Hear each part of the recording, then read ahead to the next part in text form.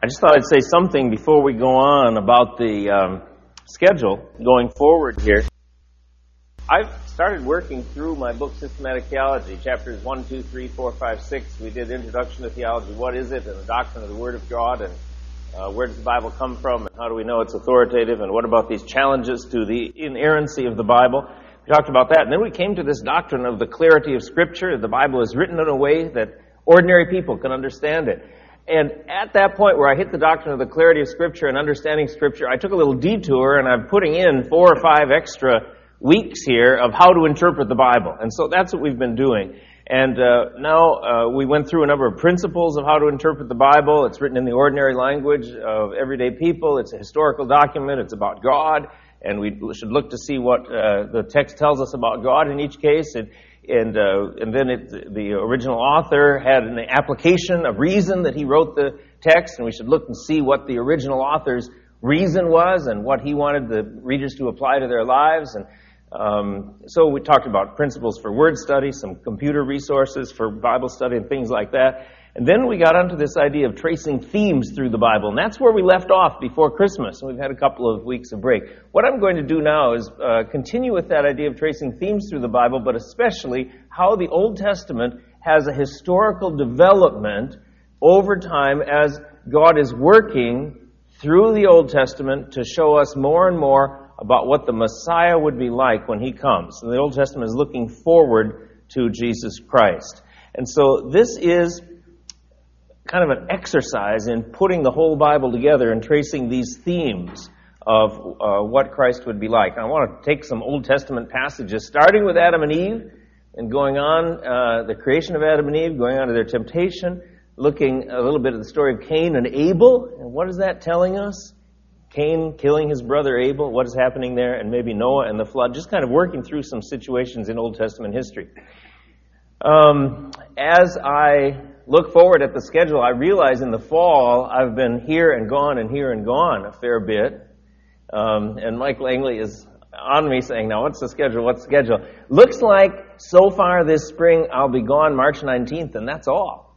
And so I just don't know if anything else is going to come up, unknown, but as I look forward to the Sundays here through the spring, looks like we'll have some continuity, and I'll do this week and next week on this topic, maybe one more, and then get back into systematic theology, the necessity of Scripture, the sufficiency of Scripture, and then how do we know God exists, and the attributes of God, and the doctrine of the Trinity, and that's where we're headed for the rest of the spring. Just so you know where we're going. Here we are now, the witness of the Old Testament. Oh, yes, I had one more little note, just to encourage those of you who aren't here early enough to get the refreshments when they arrive, and just chat with people. It is a time just kind of mingle around. I try to be here early and set up and be ready just to say hello to people about 7:45 or so. Anytime between 7:45 and 8 and you want to show up, that'd be great. If you kind of set in your mind to be here by 8, that just helps get us going in the morning. It makes use of the morning. I know it's kind of early, but on the other hand, what a joy to get up so early and see that brisk morning. All right. Witness of the Old Testament to Christ. These notes are a lot based on a man named Edmund Clowney, wrote a book, The Unfolding Mystery, Discovering Christ in the Old Testament. Professor Clowney was my teacher at Westminster Seminary in Philadelphia when I was there in the 1970s. And he was president of Westminster Seminary. He just had an incredible skill of taking the Old Testament and tracing themes through it and showing how it looked forward to Christ. How does the whole Bible fit together? Well, that's the question. I one time found out that seminary students graduating from Trinity Seminary in Illinois, where I'd taught, that was the one thing that they said they didn't get enough of in seminary. How to put the whole Bible together. How do you put the pieces together? Well, one useful approach is to summarize its teaching on various topics, and we did that on the inerrancy of the Bible, the authority of the Bible. We'll do that later on the Trinity and deity of Christ and things. But another useful approach is to trace the historical development of themes from Genesis to Revelation. And there's a special term that people have used for that, and the term that in the academic world is used for that is called biblical theology. Now you might think, biblical theology? Well, isn't all theology biblical? Well, for some reason, this kind of particular approach has been called biblical theology, and the emphasis in biblical theology is an emphasis on this history of redemption. And I put that timeline up here on this board where we start with creation and then the fall where Adam and Eve sinned, Abraham, Moses, David, on through the Old Testament, and then comes Jesus, the life of Christ on earth, His death, His resurrection, His ascension into heaven, His pouring forth the Holy Spirit at Pentecost, and then we have the church age. And then Jesus will come back sometime, and then there will be a millennial kingdom where Jesus will reign on the earth. Garth mentioned to me this morning, where'd you put the tribulation? Yeah, the tribulation is in here, but I'm simplifying. And so, and then there are different views on that thing. And then we go on to new heavens and new earth after there's a final judgment and God makes all things new. So that's that's not economic history, it's not military history, it's not history of art, history of music, it's history of salvation. And that's the history of the whole world from God's perspective. And so when we trace themes throughout the history of the world, then we begin to see more of how the Bible fits together. Where we left off, just that Sunday before Christmas, was the story of the wise men coming to bring gifts of gold, frankincense, and myrrh to baby Jesus in the manger. And I said, there's some themes here. One is here are Gentiles coming to worship a Jewish Messiah. And when we see that, we should think back in the Old Testament how God had a purpose that from Abraham all the nations of the earth would be blessed. And then there were occasional Gentiles brought into the people of Israel and brought to salvation, but only very few. But when the wise men come, it's a signal to us that God is going to spread His saving message, not just to Jewish people, but to the Gentile world. And here's the first example of that. And then we have other examples in the Old Testament of how God has promised that ultimately the wealth of the earth and the honor of the earth will be brought to the worship of God in Jerusalem and the worship of His King, the Messiah. And here we have the gifts of gold and frankincense and myrrh being brought to put at the feet of Jesus. And so we're getting a hint of the wealth of the nations flowing into Jerusalem. And that's going to happen in Revelation 21 in the new heavens and new earth in a much greater way than it happened under Solomon, for instance, when all the wealth of the nations came into his presence. And so we were seeing some themes like that. Now, this is an emphasis on the history of redemption. This history of redemption is attempting to understand how God was teaching people through patterns or types that looked forward to Christ. And this word type is a word that might not be very familiar to you in this sense. It really comes from a Greek word, tupos, and it comes especially in this verse, for instance, Romans 5:14. Death reigned from Adam to Moses. Here we are, Adam at creation, to Moses. Paul says death reigned at that time, even over those whose sinning was not like the transgression of Adam, who was a type. The Greek word is tupos, from which we get the word type, pattern, model, kind of a pattern, a model, an example, who was a type of the one who was to come. Adam was a type. He was an example. And so Paul says explicitly that Adam wasn't just any ordinary person. He was an example of the one who was to come. Adam. How was Adam an example of Christ? What was it about Adam that showed us that somebody greater was coming, and that was Jesus? Well, we'll think about that in just a minute. Edmund Clowney, in this book, The Unfolding Mystery, which I require students to read in one of my classes at the seminary, Clowney says a type is a form of analogy that is distinctive to the Bible. And like all analogies, a type combines identity and difference. So Adam is a type of Christ. I think David is a type of Christ. We talked about that with David killing Goliath a few weeks ago, and think there are some others. So now when I'm doing this, I'm not just looking at those prophecies about a Messiah is going to be born in Bethlehem, or Isaiah 53 where he's going to suffer and bear our sins and by his wounds we are healed, those specific prophecies. I'm rather thinking about the historical events, the narrative events. How did those, if we read those historical events, we think about them, how are they showing what God is looking forward to, what He's planning to do in Christ? Now, Peter tells us that the Old Testament was written for our benefit, and these Old Testament prophets were really serving us. And so now some of you started, how many of you started reading through the Bible in a year with that handout that we gave out here? I gave out one here that E.G. Barmore had given us, chronological, and then Daryl also encouraged people to start reading through the Bible in the year. And as you're reading through the Old Testament, you think, how do these historical things point forward to Christ? And the prophets, how do they point forward to Christ? Well, 1 Peter 1 says, the prophets who prophesied about the grace that was to be yours searched and inquired carefully, inquiring what person or time the Spirit of Christ in them was indicating when he predicted the sufferings of Christ and the subsequent glories. So what Peter is saying is that the Holy Spirit, the Spirit of Christ, was in the Old Testament prophets. Now, I know when I say prophets, you think Isaiah, Jeremiah, Ezekiel, Daniel, Hosea, Joel, those prophets. But the Jewish people, and Peter, when he said prophets, he was really thinking of the whole Old Testament. Because Moses was thought to be the greatest of the prophets. And then other books written by Samuel and others of the prophets. So I think Peter's thinking of the whole of the Old Testament. And he's saying those people who wrote, they were wondering who was being indicated when the Spirit of Christ in them was predicting the sufferings of Christ and the subsequent glories. So now we're thinking about the sufferings of Christ. I think it's not just Isaiah 53. I was just reading through the story of Joseph, for instance. We'll get onto that, I think, next week. Think about Joseph, betrayed by his brothers. You think there was a later Messiah coming who would be betrayed by his own people? See, he was cast down into a pit. They thought they were going to give him up for dead. And he was really sold into slavery, into Egypt. And then in Egypt, he was falsely accused. The Lord's servant is going to be falsely accused, do you think? Is there somebody later who's coming who is going to be falsely accused? And he's put in prison. But then he's exalted to rule over the land of Egypt at the right hand of the Pharaoh.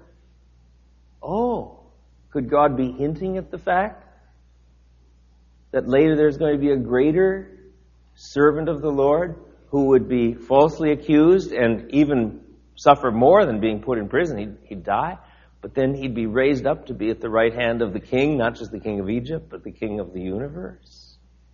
Could there be some hint there? So the sufferings of Christ being predicted, probably foreshadowed in Joseph's suffering, and then exaltation to glory. Am I making sense with this?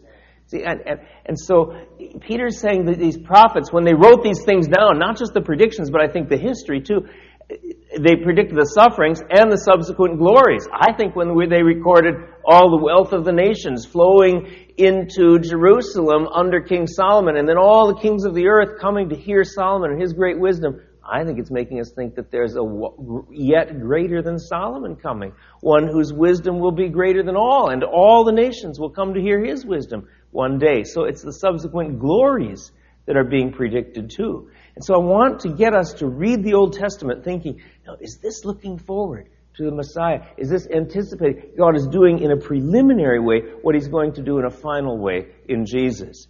So it was revealed to these prophets that they were serving not themselves but you. This is a great encouragement to read the Old Testament. They were serving you in the things that have now been renounced to you through those who preach the good news to you by the Holy Spirit sent from heaven, things into which angels long to look. So the goal then is to view every text in the light of this whole sweep of Bible history, Genesis to Revelation, and say the whole of the Bible is God-centered. We should look in each text for what God is doing, what it shows us of Him. All Scripture is breathed out by God. It's profitable for teaching, reproof, correction, and training in righteousness. And Paul says, whatever was written in former days was written for our instruction. Here again, he's talking about the whole Old Testament. It was written for our instruction, that through endurance and through encouragement of the Scriptures, we might have hope. So we want to try to do that now with a number of Old Testament passages. The whole of the Bible is historically structured. So we should look at each passage to see how God is gradually unfolding His plan for history. Now, I'm not saying this is just automatic or that it's easy to do. It'll take some thought and some study. Even those who lived with Jesus during His earthly ministry were slow to understand how the whole of the Old Testament pointed forward to Christ. In fact, Jesus, after His resurrection, He was walking on the road to Emmaus with 2 disciples. He hadn't revealed Himself to them. They didn't know for sure who He was. And they were saying, "Oh, we're so sad. We had thought He was the Messiah, but He suffered. He was put to death." And Jesus said, "O foolish ones, and slow of heart to believe all that the prophets have spoken. Was it not necessary that the Christ should suffer these things and enter into His glory?" And beginning with Moses, see, that's back in Genesis, Exodus, Leviticus, Numbers. He's going back to the narratives. Beginning with Moses and then all the prophets, He interpreted to them in all the scriptures the things concerning Himself. I think He's saying, don't you remember how Joseph was sold into slavery and put into prison and then he was exalted? He had to suffer first. Don't you remember how Jonah was cast into the sea and he went down to his death and then he came out and then he was able to preach? There was suffering and then God saved him. Isn't there a pattern among God's people? Didn't David have to be exiled and run and hide from King Saul and his life threatened before he was exalted to be king? That is, don't you see this? That there's a pattern of how God works? That there's suffering before He brings about His purposes for His faithful servant? And I think Jesus was explaining to them. I think He was going section by section through the Bible and explaining to them in all the scriptures the things concerning Himself. And so let's take some examples now from the Old Testament. First of all, there's Adam and Eve. Paul says Adam is a type of Christ. A type, meaning an analogy, a model, but it has similarities and differences. Well, are there some similarities? God said, "Let us make man in our image, after our likeness, and let them have dominion over the fish of the sea and over the birds of the heavens and over the livestock and over all the earth and over every creeping thing that creeps on the earth." So God created man in His own image. In the image of God, He created him. Male and female, He created them. Now, we start to think, I'm not reading you all of Genesis 1 and 2, but we start to think about Adam and Eve as God created them. Well, what were they to do? Well, they were to rule. Let them have dominion over the fish of the sea. They rule over the creation. And so, now, we get to this timeline, and we see back here, God said to Adam, or to Adam and Eve, to fill the earth and subdue it and have dominion. They were to make the earth subject to them. They were to rule over it. But did they do it?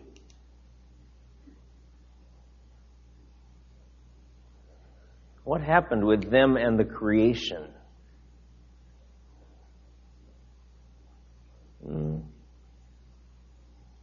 They just had this wonderful kingdom where all the food and all the animals and the fish and the birds were all serving them and everything was wonderful. Did that happen? Serpent comes. Wait a minute. Something's wrong here. You're supposed to have dominion over the serpent. But then they're letting the serpent tell them what to do. There's something wrong.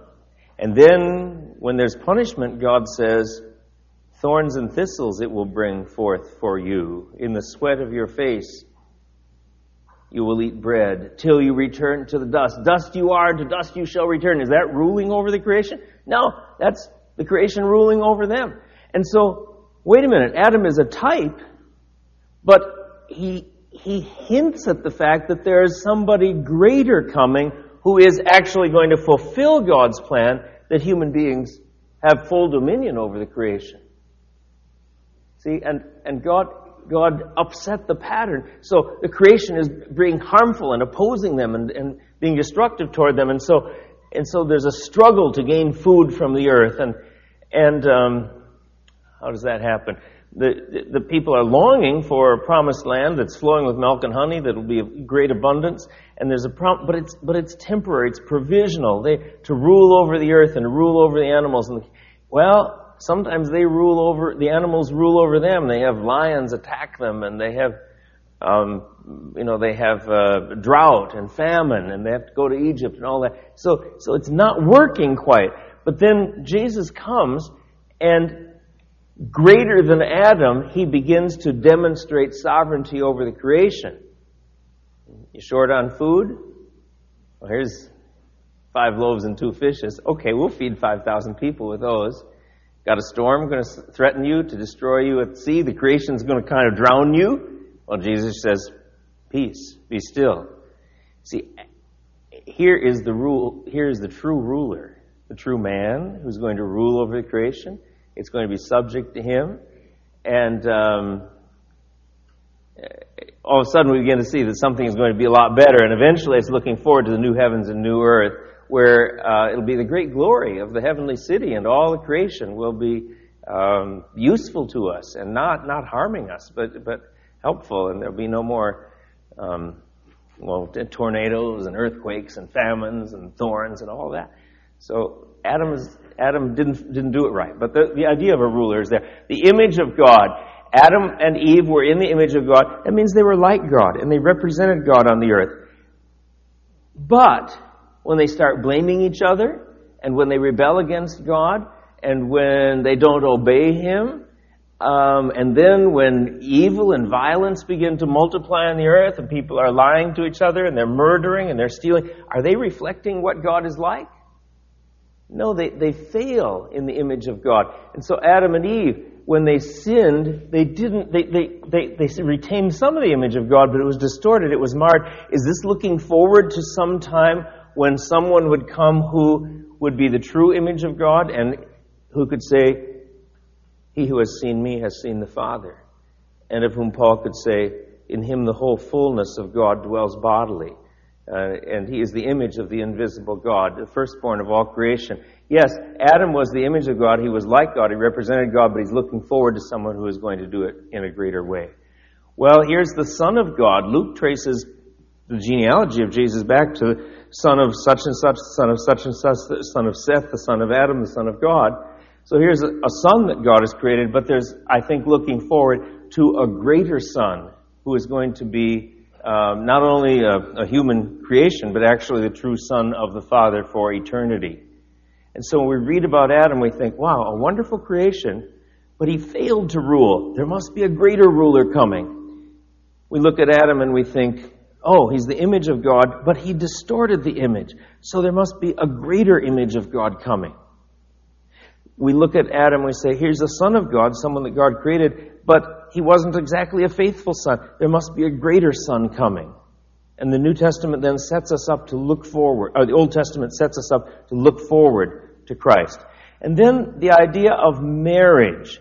I think this shows us something of exclusive love, that Adam and Eve, we read at the end of Genesis that the man and his wife were naked and they were not ashamed. They were dwelling in the Garden of Eden in harmony and joy. There was love and fulfillment between them. And therefore it says, therefore a man shall leave his father and mother and hold fast to his wife, and the two shall become one flesh. Adam and Eve in their marriage were picturing something. And when we see Adam and Eve in the Garden of Eden and the beautiful love that they have for each other before they sin, with the New Testament wisdom, we should look forward to that. And we should look at that, look at Adam and Eve's marriage and say, here we have Adam and Eve. We have Adam and Eve as husband and wife in their relationship to each other. And Paul, when he's writing over here in Ephesians, he quotes Genesis 2. And he says, therefore a man shall leave his father and mother and be joined to his wife, and the two shall become one flesh. This is when he's talking about marriage in Ephesians 5. And this is a great mystery.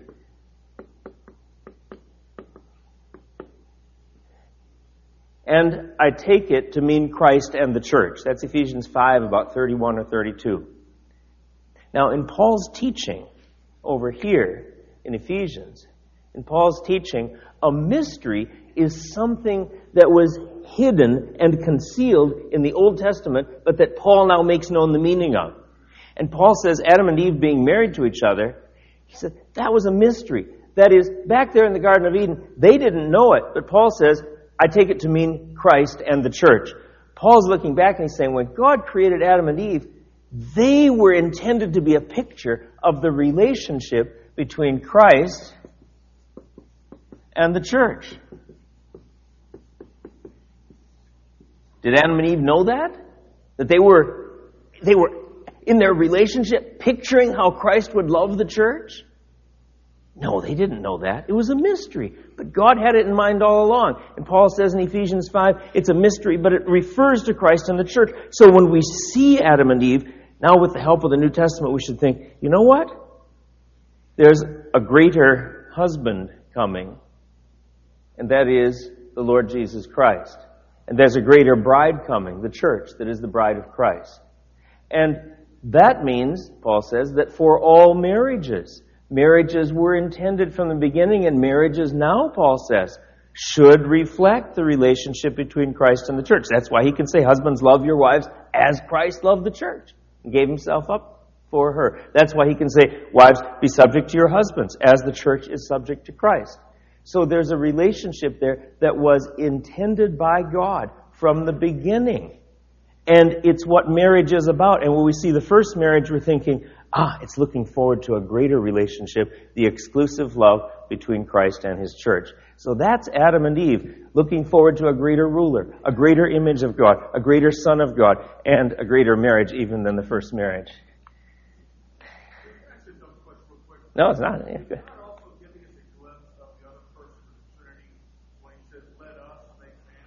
Oh, yeah. Oh, sure. Yeah, I didn't get into that, but yes, this let us make man in our image.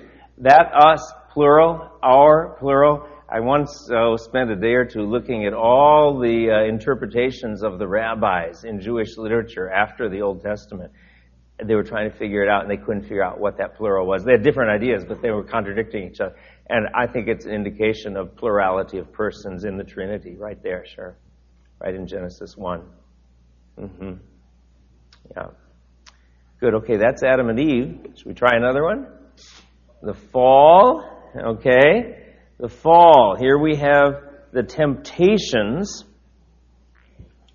The temptations. God put Adam and Eve in the garden and told them not to eat of the fruit of the tree of the knowledge of good and evil. There's a temptation to disobey. What happened? They succeed? No, they failed. They failed. So we look back here and we see Adam and Eve failed. And so now here's a type of Christ, but a type has similarities and differences. This is a case where there are differences. Adam and Eve failed in the temptation. They ate of the fruit that they weren't supposed to, and they sinned against God. Well, so is that the end of the story? Is God going to give up? No, when we see Adam and Eve sinning, we're thinking, wait a minute, that's not the end. The story goes on. There's got to be somebody else coming who is going to succeed in the temptations, who's going to live a sinless life. And so in that way, the temptations look forward to the Messiah who's going to come. And you know, there are a lot of parallels between Adam and Eve in the garden and Jesus in the wilderness when he's being tempted by the devil. Because Adam and Eve, although it's a lot harder, because Adam and Eve had fellowship with one another. And they could have encouraged one another. Jesus was all alone, being tempted by the devil. Adam and Eve had everything they wanted to eat except that one tree. Jesus had nothing to eat for 40 days. And then he was tempted to turn the stones into bread. And so there are temptations.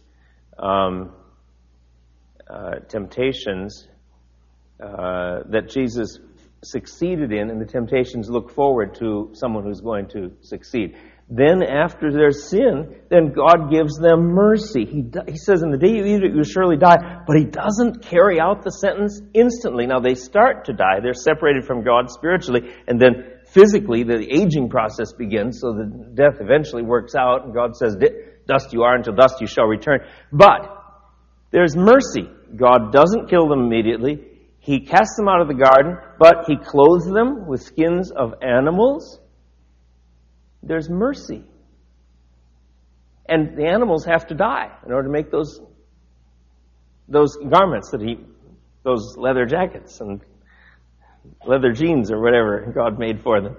And so, wait a minute, well, they're thinking, wait a minute, a life has to be given up in order to clothe us, in order to provide for us, protect us from the shame and the guilt that we feel?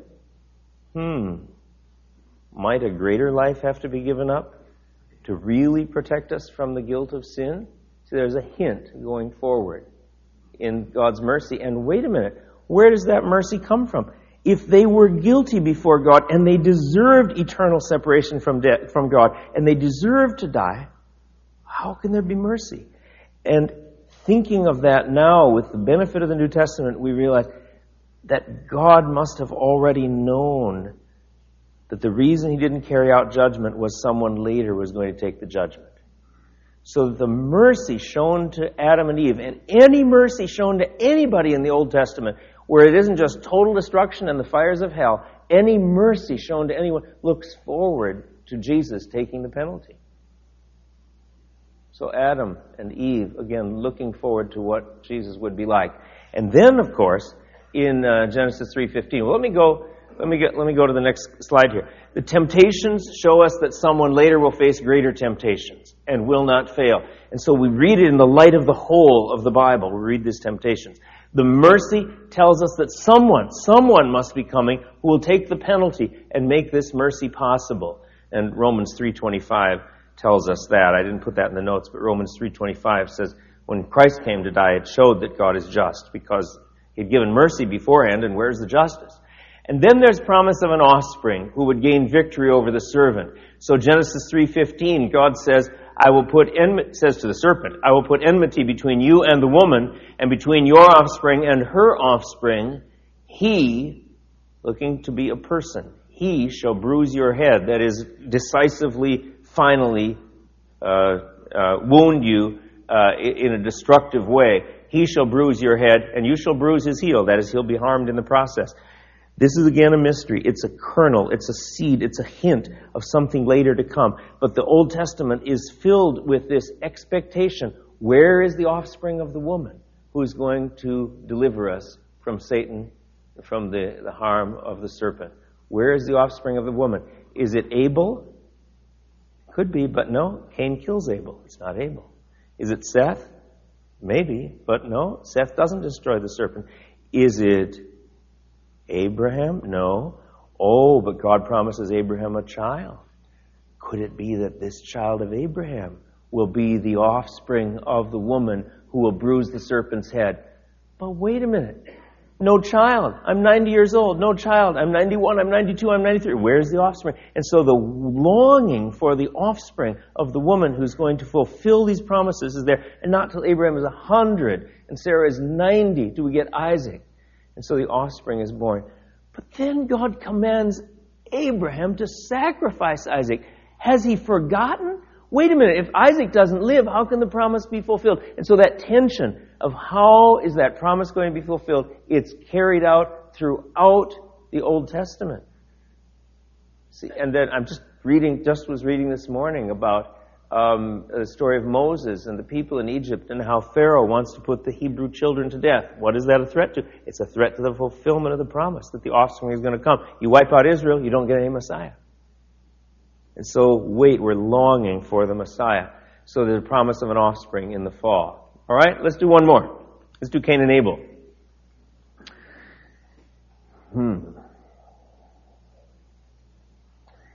Now Adam knew Eve, his wife,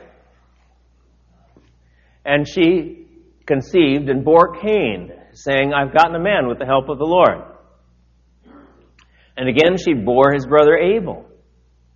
Now Abel was a keeper of sheep, and Cain a worker of the ground.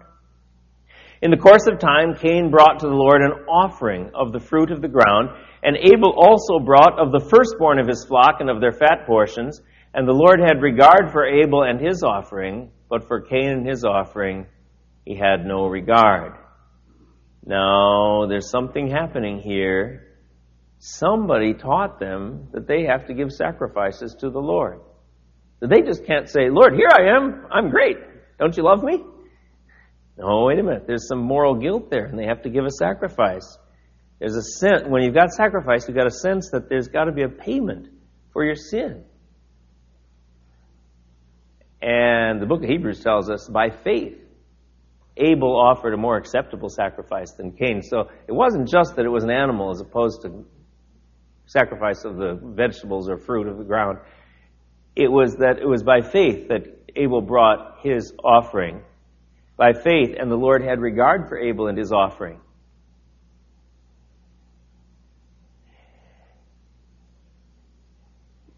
But did the offering of the firstborn of a flock did that really pay for a human being's sin? You offer a sheep or a goat or a cow.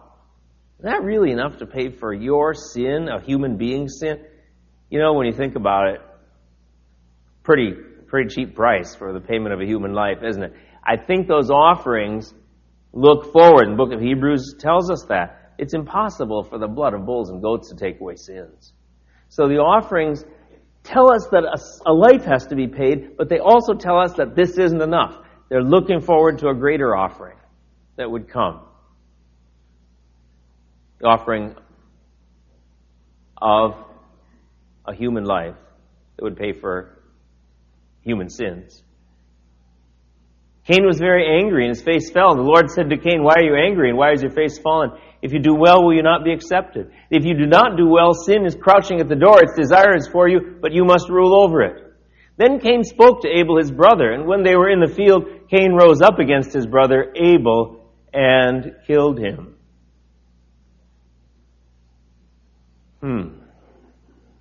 Abel, a faithful servant, brings an offering in faith, has God's favor on him.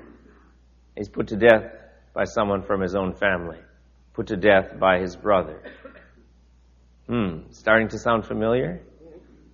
And Abel wasn't the promised Messiah. But might this hint that Abel is also a type of Christ?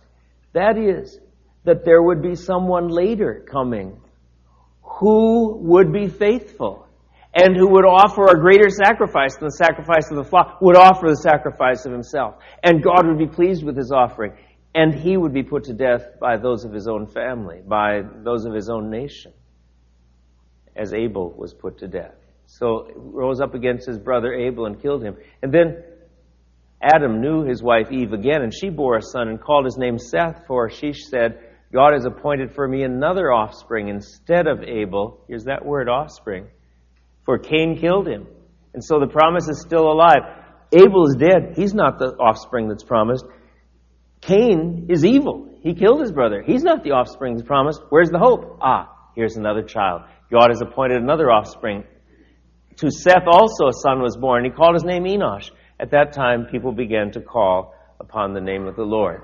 And so, I think that Cain and Abel also indicate to us that human beings have to offer sacrifice for sin, but the sacrifice they offer is inadequate, and they're pointing to a greater obedient Son who dies at the hands of evildoers and who makes a perfect sacrifice for sin. Now, one other thing we can do, and I've got about 3 minutes left here, is we can trace those themes beyond the life and death of Christ into our own lives and ultimately into the new heavens and new earth. So we go back. Adam as a ruler over the earth, Christ as the true ruler. Adam failed. What about us? Well, doesn't the New Testament say that we're going to reign with Christ? You've been faithful over little, I'll set you over much. You'll have authority over 5 cities. You'll have authority over 10 cities. And John's going to run all the desalination plants over all the oceans of the world, because I know he's just been working on that. What are we going to do? I think that all of our work today in producing goods from the earth, producing food, producing computers, producing trucks and cars and all that, that's fulfilling this ultimate goal that God has, that we'll rule over the earth and it'll be subject to us. And if you have pets, same thing. I think if you eat hamburgers, it's the same thing, actually. But anyway, that's ruling over the animals in a different way.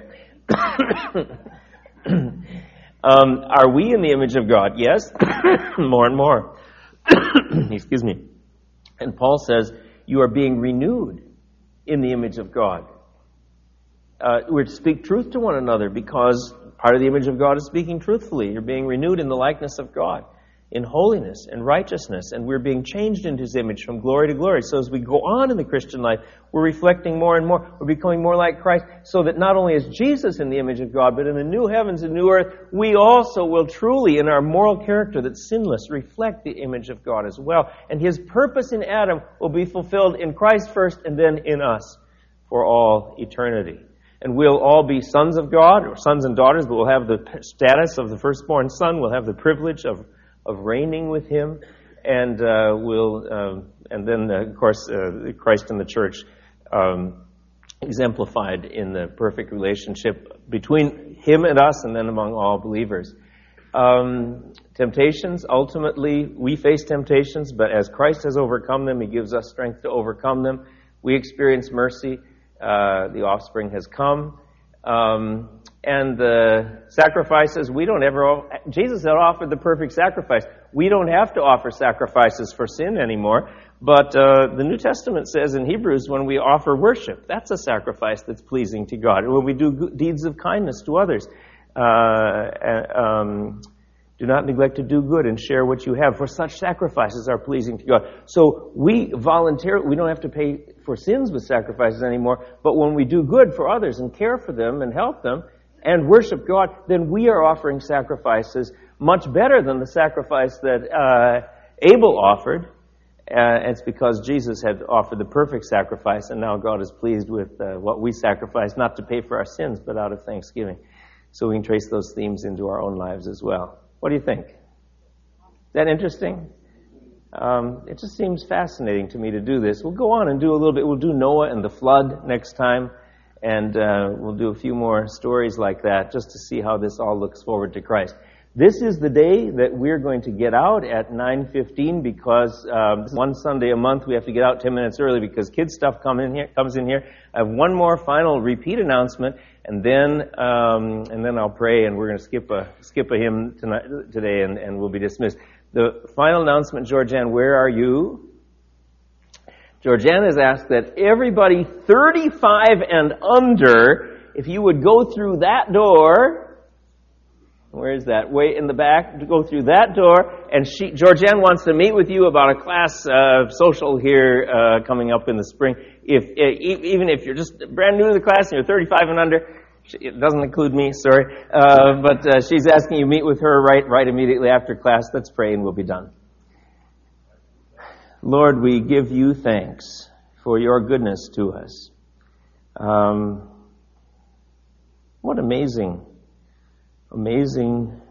events that you caused to unfold as you gradually revealed your purpose through the history of the Old Testament. And what riches are there, Lord, as we look and study and ponder and see insight into the mysteries that were hidden there for ages and generations and then became evident as the Messiah came, your Son, our Lord Jesus Christ.